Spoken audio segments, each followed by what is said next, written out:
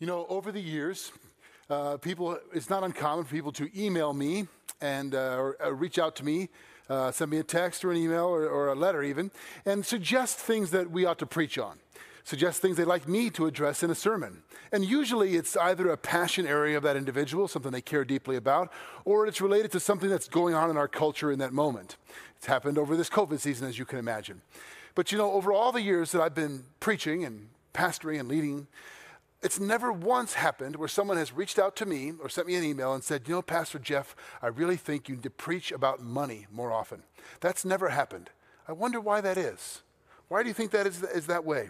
And yet, it's something Jesus talked about frequently. It's something that he addressed regularly in the New Testament. In fact, in the Gospels, on average, 1 out of every 10 verses refers to or addresses the subject of money or material possessions. 1 out of every 10 verses in the Gospels alone. Here's the truth of the matter.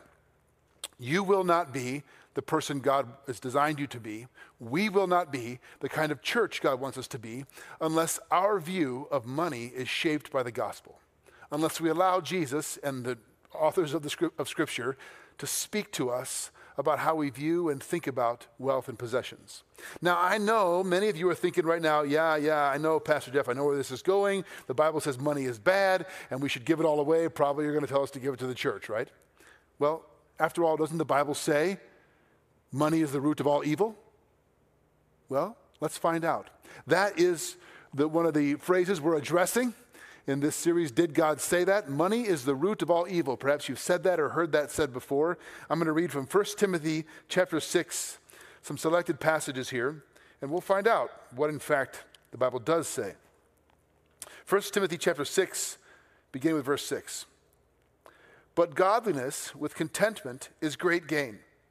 For we brought nothing into the world, and we can take nothing out of it. But if we have food and clothing, we will be content with that. People who want to get rich fall into temptation and a trap and into many foolish and harmful desires that plunge men into ruin and destruction. For the love of money is a root of all kinds of evil. Some people, eager for money, have wandered from the faith and pierced themselves with many griefs. Now skipping to verse 17. Command those who are rich in this present world not to be arrogant, nor put their hope in wealth, which is so uncertain, but to put their hope in God, who richly provides us with everything for our enjoyment. Command them to do good, to be rich in good deeds, and to be generous and willing to share. In this way, they will lay up treasure for themselves as a firm foundation for the coming age, so that they may take hold of the life that is truly life. Well, you heard it, I hope. It was right there. Did the Bible say that money is the root of all evil? No, it said something similar. It said the love of money is the root of all kinds of evil. It sounds very similar, but those couple of words, differences, make a tremendous difference in the meaning. Now, this is from the letter of 1 Timothy. Paul, the Apostle Paul, wrote 2 letters to Timothy. Timothy's his younger brother, protege in the faith, and he's left Timothy in charge of a church in a city called Ephesus in modern-day Turkey. It's a wealthy city, and there's a young church growing there, people coming to faith in Jesus, figuring out this life of Christ together, meeting and worshiping and learning and being taught. He leaves Timothy to lead them while he's planting other churches. And he writes 2 letters to Timothy to instruct and encourage him, basically coach him on how to lead this church. Not surprising then that he addresses the issue of money, how to think about it, how to lead people that have it or that long for it.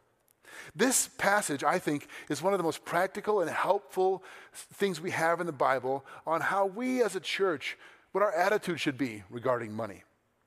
And what the Bible actually says about money may surprise you a little. It may not be what you think. The Bible does not condemn money or material possessions. It does not condemn it. In fact, the Bible has a lot of very positive things to say about wealth and material possessions. In fact, verse 17 we just read right here in this passage, it says that God richly provides us with everything for our enjoyment. God richly provides things, wealth, material possessions for our enjoyment. The Bible speaks regularly about working hard, about saving, about investing, about growing your wealth. In fact, you could make the case the Bible argues for a lot of the principles that we like to talk about in capitalism. Contrary to the opinions of many, the Bible does not promote this view that the material world is bad or unspiritual. In fact, the Bible affirms both the possession and the enjoyment of wealth and possessions. But you might say, well, wait a second, Pastor Jeff. What about that story in the New Testament Gospels, where Jesus meets that guy, the rich young ruler, I think he's called, and doesn't he say to him he has to go and sell everything he has and give it all away to the poor? Yes, he does. But in that story, he's addressing something that's in that man's way, his specific spiritual barrier or roadblock to trusting God, which money can be.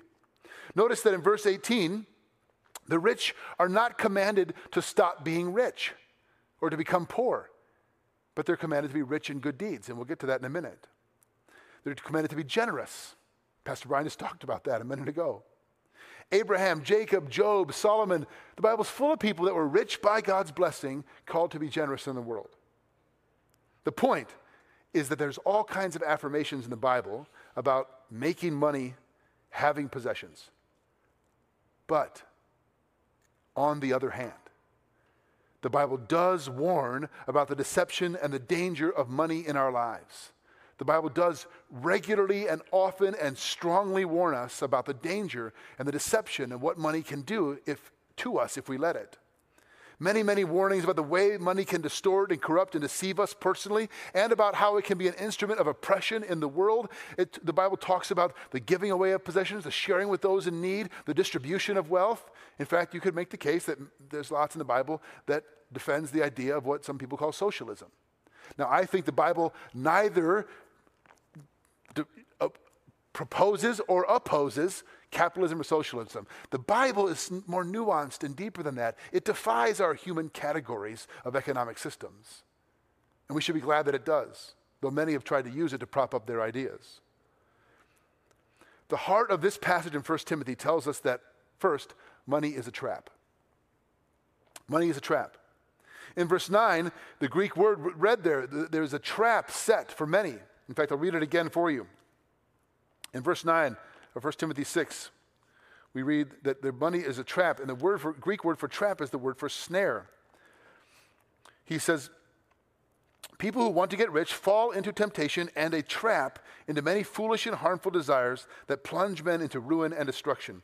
The Greek word for trap is the word for snare that you would use to catch small birds or small animals. Now, I like to watch this show. I'm not sure what channel it's on. I watch it on Netflix called Alone. Perhaps you've seen it.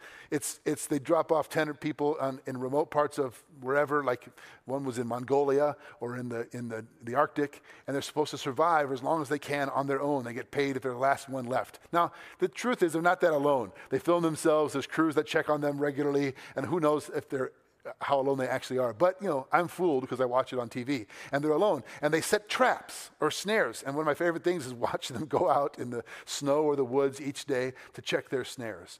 Strategically set, right? Hidden in places where they think they're going to catch an animal, to catch a bunny, a squirrel, whatever, and then just so they can survive, so they have something to eat. That's the image that we're given here. A snare. Strategically set, invisible, hidden, camouflage. You don't see it. And when you combine that with the Greek word about foolishness in the same passage, the Bible's view of foolishness, a fool, is not somebody who's a babbling idiot. That's not what it means. It means somebody who is so self-deceived they don't recognize the danger they're in. Somebody who's wise in their own eyes. So you put this idea of a hidden snare and a fool together, and you see what the Apostle Paul is saying. Money has the power to deceive you, and you think you're fine, and you're not. You're about to be caught. You're about to be trapped. Someone who's in denial about their situation, blind to the danger they're in. This is what money can do. It can blind you. Actually, technically, it's the love of money that is the trap, because money has this gravitational pull on our hearts. It pulls us in the wrong directions. It's a danger we just don't see. This is why Jesus warns us so strongly. In Luke chapter 12, verse 15, he says to them, watch out, be on your guard against all kinds of greed. Did you know there's kinds of greed? Apparently there's all kinds of greed. For life does not consist in abundance of possessions. Jesus says, watch out, be on your guard. Why? Because you don't see what's happening.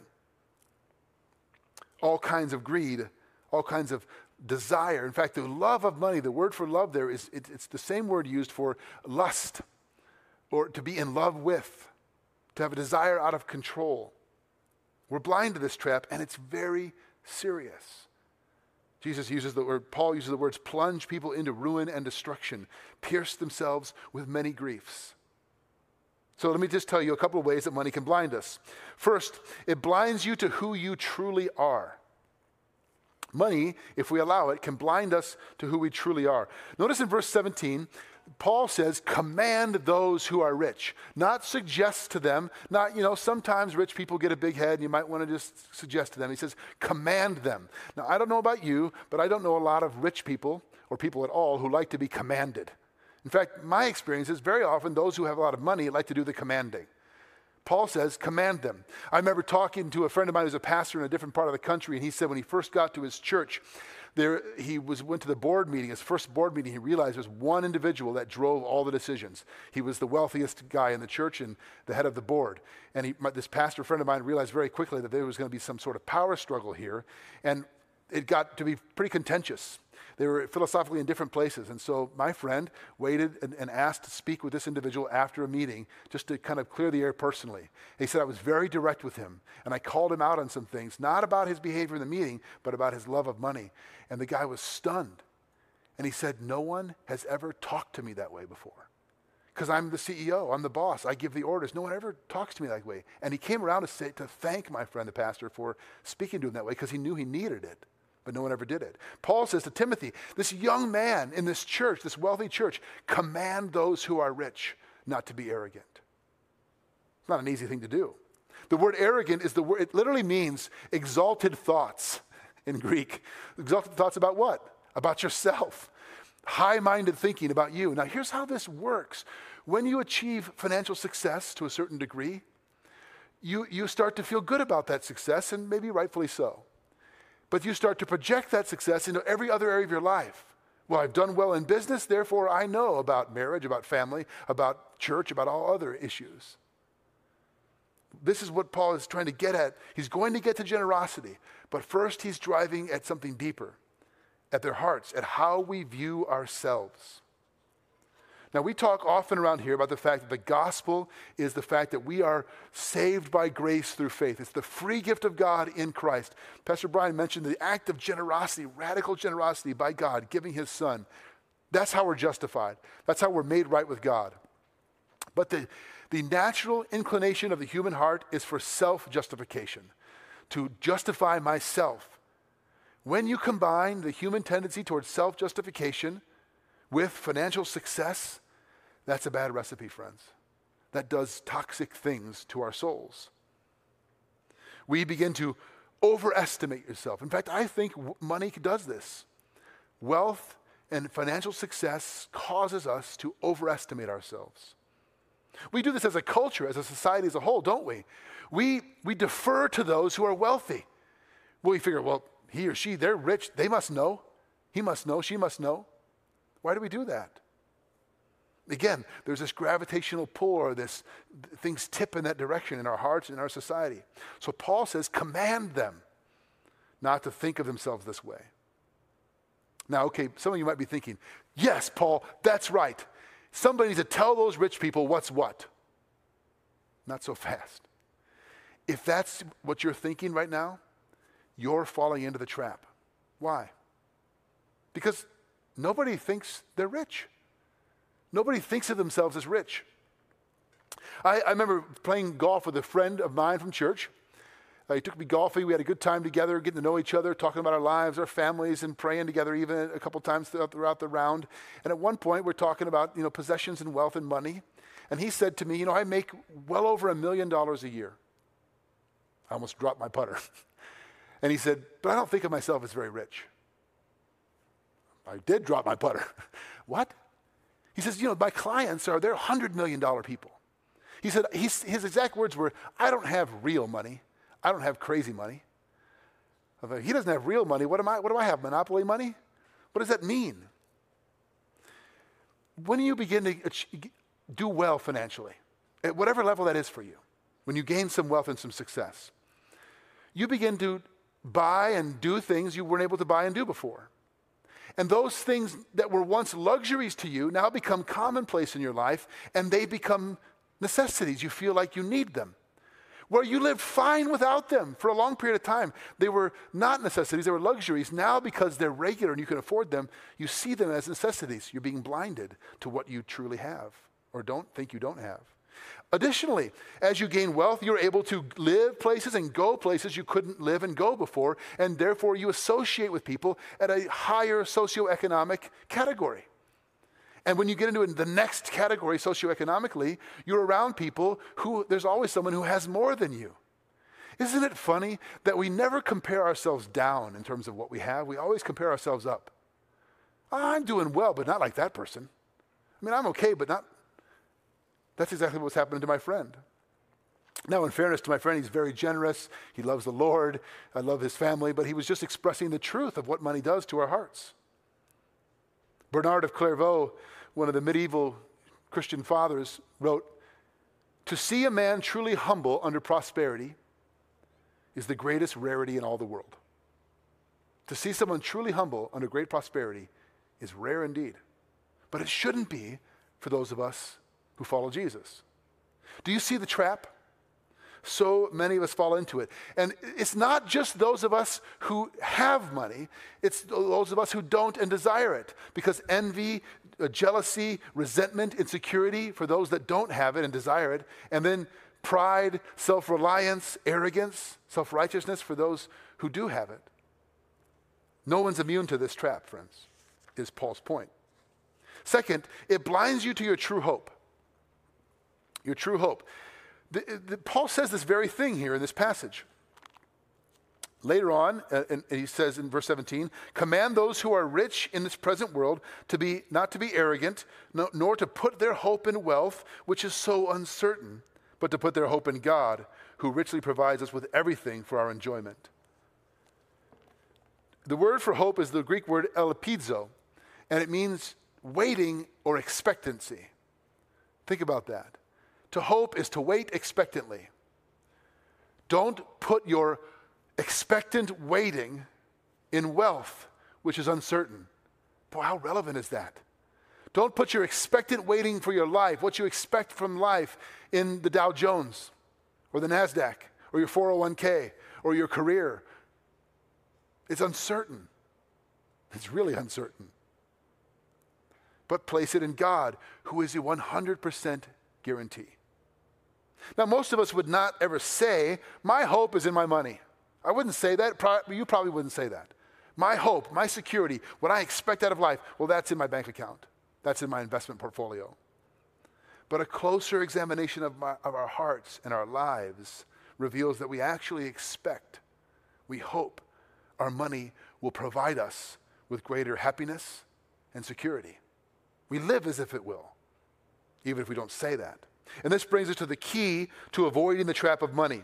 The key to avoiding the trap of money is, Paul says, this phrase, godliness with contentment. Verse 6, godliness with contentment is great gain. Now the word gain there in Greek literally means wealth. Godliness with contentment, whatever that is, means great wealth. Whoa, really? Godliness with contentment is great gain, great wealth. It's true riches. Remember my friend said, "I don't have real money." Paul's saying this is real money. This is real wealth. Godliness with contentment. Contentment means your hope and your sense of inner joy, peace, and security are not conditional. It does not fluctuate up and down with the stock market.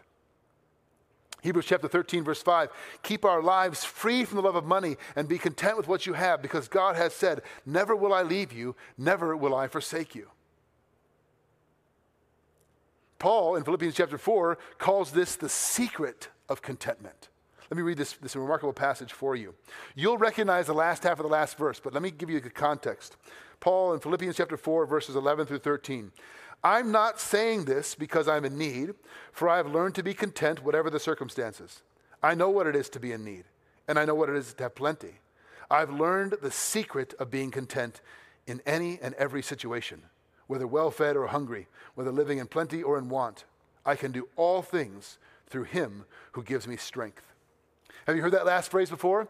I can do all things through Christ who strengthens me, or through him who gives me strength. We see it on athletes' shoes or Instagram posts, or it's tweeted out all over the place. We write it on postcards or coffee mugs or little frames in our homes.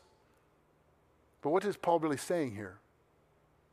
We typically hear that phrase, I can do all things through him who strengthens me, through Christ who strengthens me, meaning Jesus gives me strength so that I can achieve my life goals, so I can live my best life now, so I can do what I want because he's going to strengthen me. That's not at all what Paul is saying. He's saying, I've learned the secret of contentment. What does he mean? I've been in plenty and I've been in want. And in all situations, I'm content, meaning my sense of inner joy and happiness is not conditional based on what I have or how it's going. Wouldn't you like to live that way? I want to. I don't always. I want to live that way. True freedom. Paul says great gain, true wealth. In fact, the Greek philosophers of the ancient world and of Paul's day saw this as the highest virtue, that your inner peace would not be dictated by your circumstances.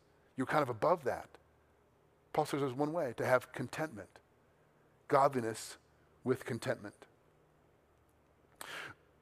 Paul says something else here. He says we must learn this. I have learned the secret. It's hard work.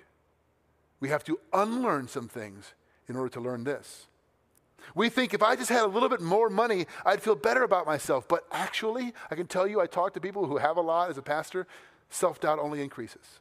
Insecurity grows. We think if I just had a little more money, others would like me more. Actually, it complicates your relationships. Anybody who has a lot will tell you that.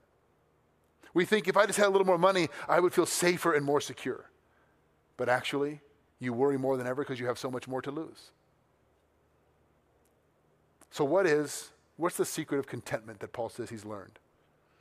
Well, Jonathan Edwards wrote a sermon when he was 18 years old called On Christian Contentment.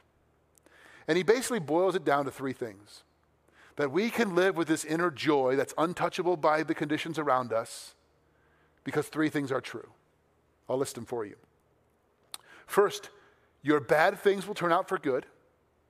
Second, your good things cannot be taken away. And third, the best things are yet to come. I love that. Your bad things will turn out to good. Even the worst things in your life, the most painful, difficult circumstances, while God didn't cause them and doesn't rejoice in them, he can, because he's that kind of God, he's that big, redeem them and use them to bring about his good purposes ultimately. Our bad things will turn out for good. Second, the good things in my life can't be taken away. What are those good things? Adoption into his family. You know, when Allie was just singing, leading us in some songs, and when I see her, I was thinking about the story, if you watched on Wednesday Night Live a couple of weeks ago, where she and Jonathan talked about the story of adoption, their little boy Jaden, and how that story and that beautiful family is really a picture to us of what God does for all of us. Adopts us into his family, calls us his sons and daughters because of his grace. In a couple of weeks, Pastor Sterling's going to address the topic, are we all God's children? And what that really means, what the Bible really says about that. We know in Christ, we are his sons and daughters. That's the good thing, and it can never be taken away. You can lose your 401k. You can never lose that. The security you have in him. And third, the best things are yet to come. Meaning, this life is not all there is. If you see this life as all there is, if this is just it, and you go around once and that's it, so grab all you can, do the most good you can, have as much fun as you can, whatever your philosophy is, because when you die, you're worm food, or you float off and it's kind of vague and I don't know, but this is it. This is what matters most. If that's how you live, then money becomes really important, of ultimate importance. But if you recognize this life matters, but it's a pathway to God's eternal kingdom. The best things that I'm promised in Christ are not here and now. They're coming someday. Peter calls them an inheritance kept for us, unfading, imperishable, untouchable. So in Christ, my bad things turn out for good. My good things can't be taken away, and the best things are yet to come. When that gets into your, not just your head, but your heart, there's a contentment that comes over you. And I'll be honest, I want to live consistently in that place of contentment, but I fluctuate. Maybe you do as well. But in those moments when I recognize the truth of that in my soul, It's freeing. It's totally freeing. And when you're that free, then you're ready to hear what Paul says next, that money is a tool. Money's a tool. It's a trap. It can also be a tool. He doesn't start with be generous, give lots away.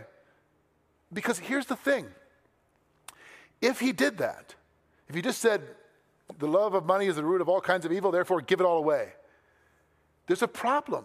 If you find your security in money, then if I tell you to give it away, I'm asking you to give away your security. That's terrifying. If you find your significance in money, and I tell you to give it away, you're giving away your significance. That's scary. It's hard to do. But if your security and your significance are in Christ and Him alone, then you're free to give. Because you're not giving away your significance and your security. Those can't be taken away from you because they're in Christ. That's what Paul is talking about when he says the secret. And in verse 7, something very interesting. Paul says in verse 7 of 1 Timothy 6, he says that I brought nothing into this world and I'll take nothing out of this world. Most scholars think Paul here is paraphrasing an Old Testament ancient story in Job, where Job says, naked I came into the world and naked I will go out of the world. The Lord gives, the Lord takes away. Blessed be the name of the Lord. What is this about nakedness and having nothing? You come into the world naked. And the Bible talks about nakedness. It doesn't just mean nudity. It means vulnerable, having nothing. It means weak. That's how we are born and that's how we die. And our whole life is trying to cover up this nakedness, this sense of vulnerability, this sense of being out of control. And here it really comes down to this, friends. Either you're going to let Christ cover you, your nakedness, your vulnerability, your weakness, or you're going to try to do it yourself through wealth, through possessions, through status. And those are, to use the words of Genesis chapter 3, just fig leaves. They won't cover. They won't suffice. Revelation chapter 3, verse 17 says, you say I am rich and I've acquired wealth, but do not need a thing. But you do not realize that you are wretched, pitiful, poor, blind, and naked. But, the verse goes on, you can come and buy true clothing. Receive it, what's given to you in Christ. So money is a tool for two reasons, and then we'll close. To bless others and to build God's kingdom. To bless other people and to build God's kingdom. To take part in what God is doing. It's hard to be generous if money is your identity and your significance and your security, because that's the trap. But when you're free from that, you get to see your wealth and material possessions that God has given you to be rich in good deeds, to make a difference in the world. I don't think most people that I interact with fail in generosity. And I fail in generosity. I'm not as generous as I want to be. Purely because they're selfish. I mean, we all are selfish, but I don't think that's the primary reason. I think the primary reason is fear. We're afraid. We're afraid because we've attached our security and significance to it, and we're afraid of losing that. When your security and your significance, friends, are in Christ, you can never lose that. This is the secret of contentment. And oh, what a secret weapon we would be in this neighborhood, in this community, in this world, and for the kingdom if we could learn this. If Chapel Street Church could learn this truth, not in our heads, but in our hearts, and get free from that, what a powerful tool we would be in the hands of the one who's given us everything. Let's pray. Father, we recognize that the love of money is at the root of all evil. Money itself is not evil. You bless us with possessions and wealth and resources.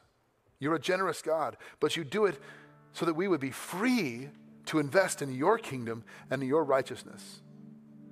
Father, we pray by your grace that you would indeed free us from finding our significance and our security in what we have. And that you would help us learn the secret of contentment, to find our security and our significance only in you, Lord Jesus. That the best things are yet to come. What we have in you can never be taken away. We thank you, we praise you for this truth. In your name, amen.